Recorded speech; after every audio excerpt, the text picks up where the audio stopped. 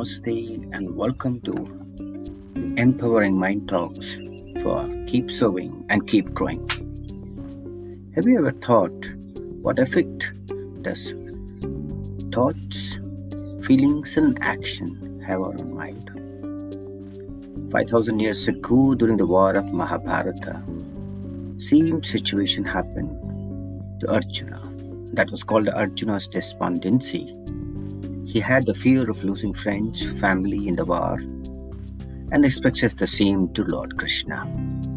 In our present circumstances also, we see around us many people who have the fear of losing stability in life, security in life.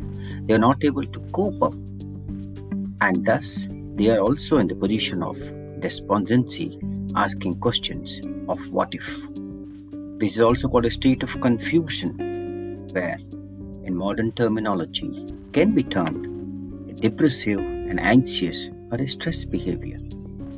The feeling of loneliness, being sad, anxious, physiological changes happening in the body, being fatigue, sleepless nights, eating less, changes a lot of behaviors. Arjuna too cast aside his bow and arrow and sat down on the chariot, and his mind was overwhelmed with grief. Thus, in both cases, shunning of the responsibilities and duties was seen. In the modern psychological concept, the focus is on the changes of the habits, the behaviors, the beliefs, and some of the attitudinal changes. While in the text Gita, when Arjuna accepted the Lord to give him the way forward, he said, "Now that I am confused about my duty and have lost all the composure because of weakness in this condition, I am asking you to tell me clearly what is best for me. Now I am your disciple and a soul surrendered unto you. Please instruct me." This is also called Sharanagati. In the same way, in the modern times also, during a counseling process, the patients also surrender to the therapist to get rid of their problems. And in order to counsel and to perform their own duties and not to worry about the outcomes is the most and the prime concern of the therapist.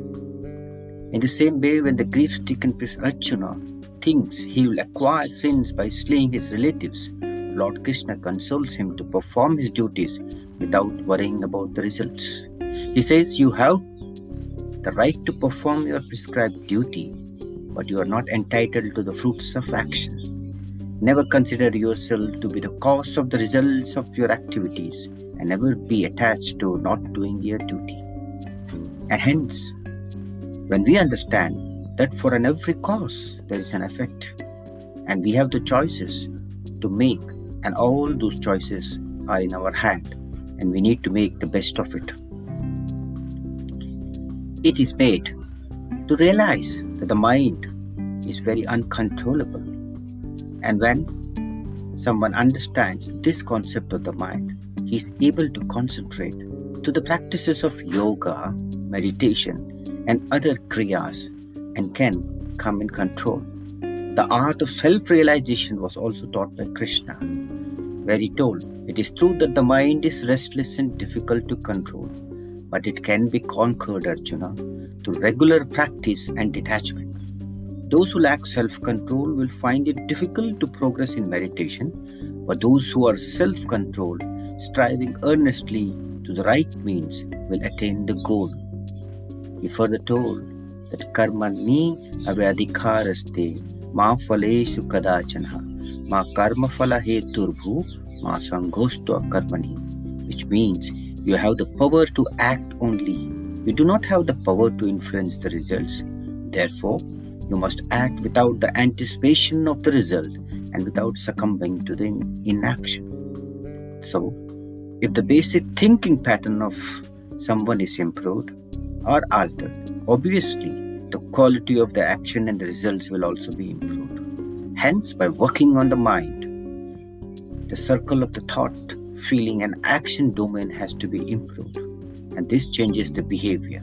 Thus, it will bring out at best a normal citizen of the world in us, as it changed Arjuna by improving his quality of action and changing the thinking pattern.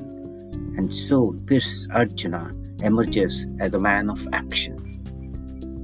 Till we meet next, by being happy, enjoy and spread joy. Keep serving and keep growing.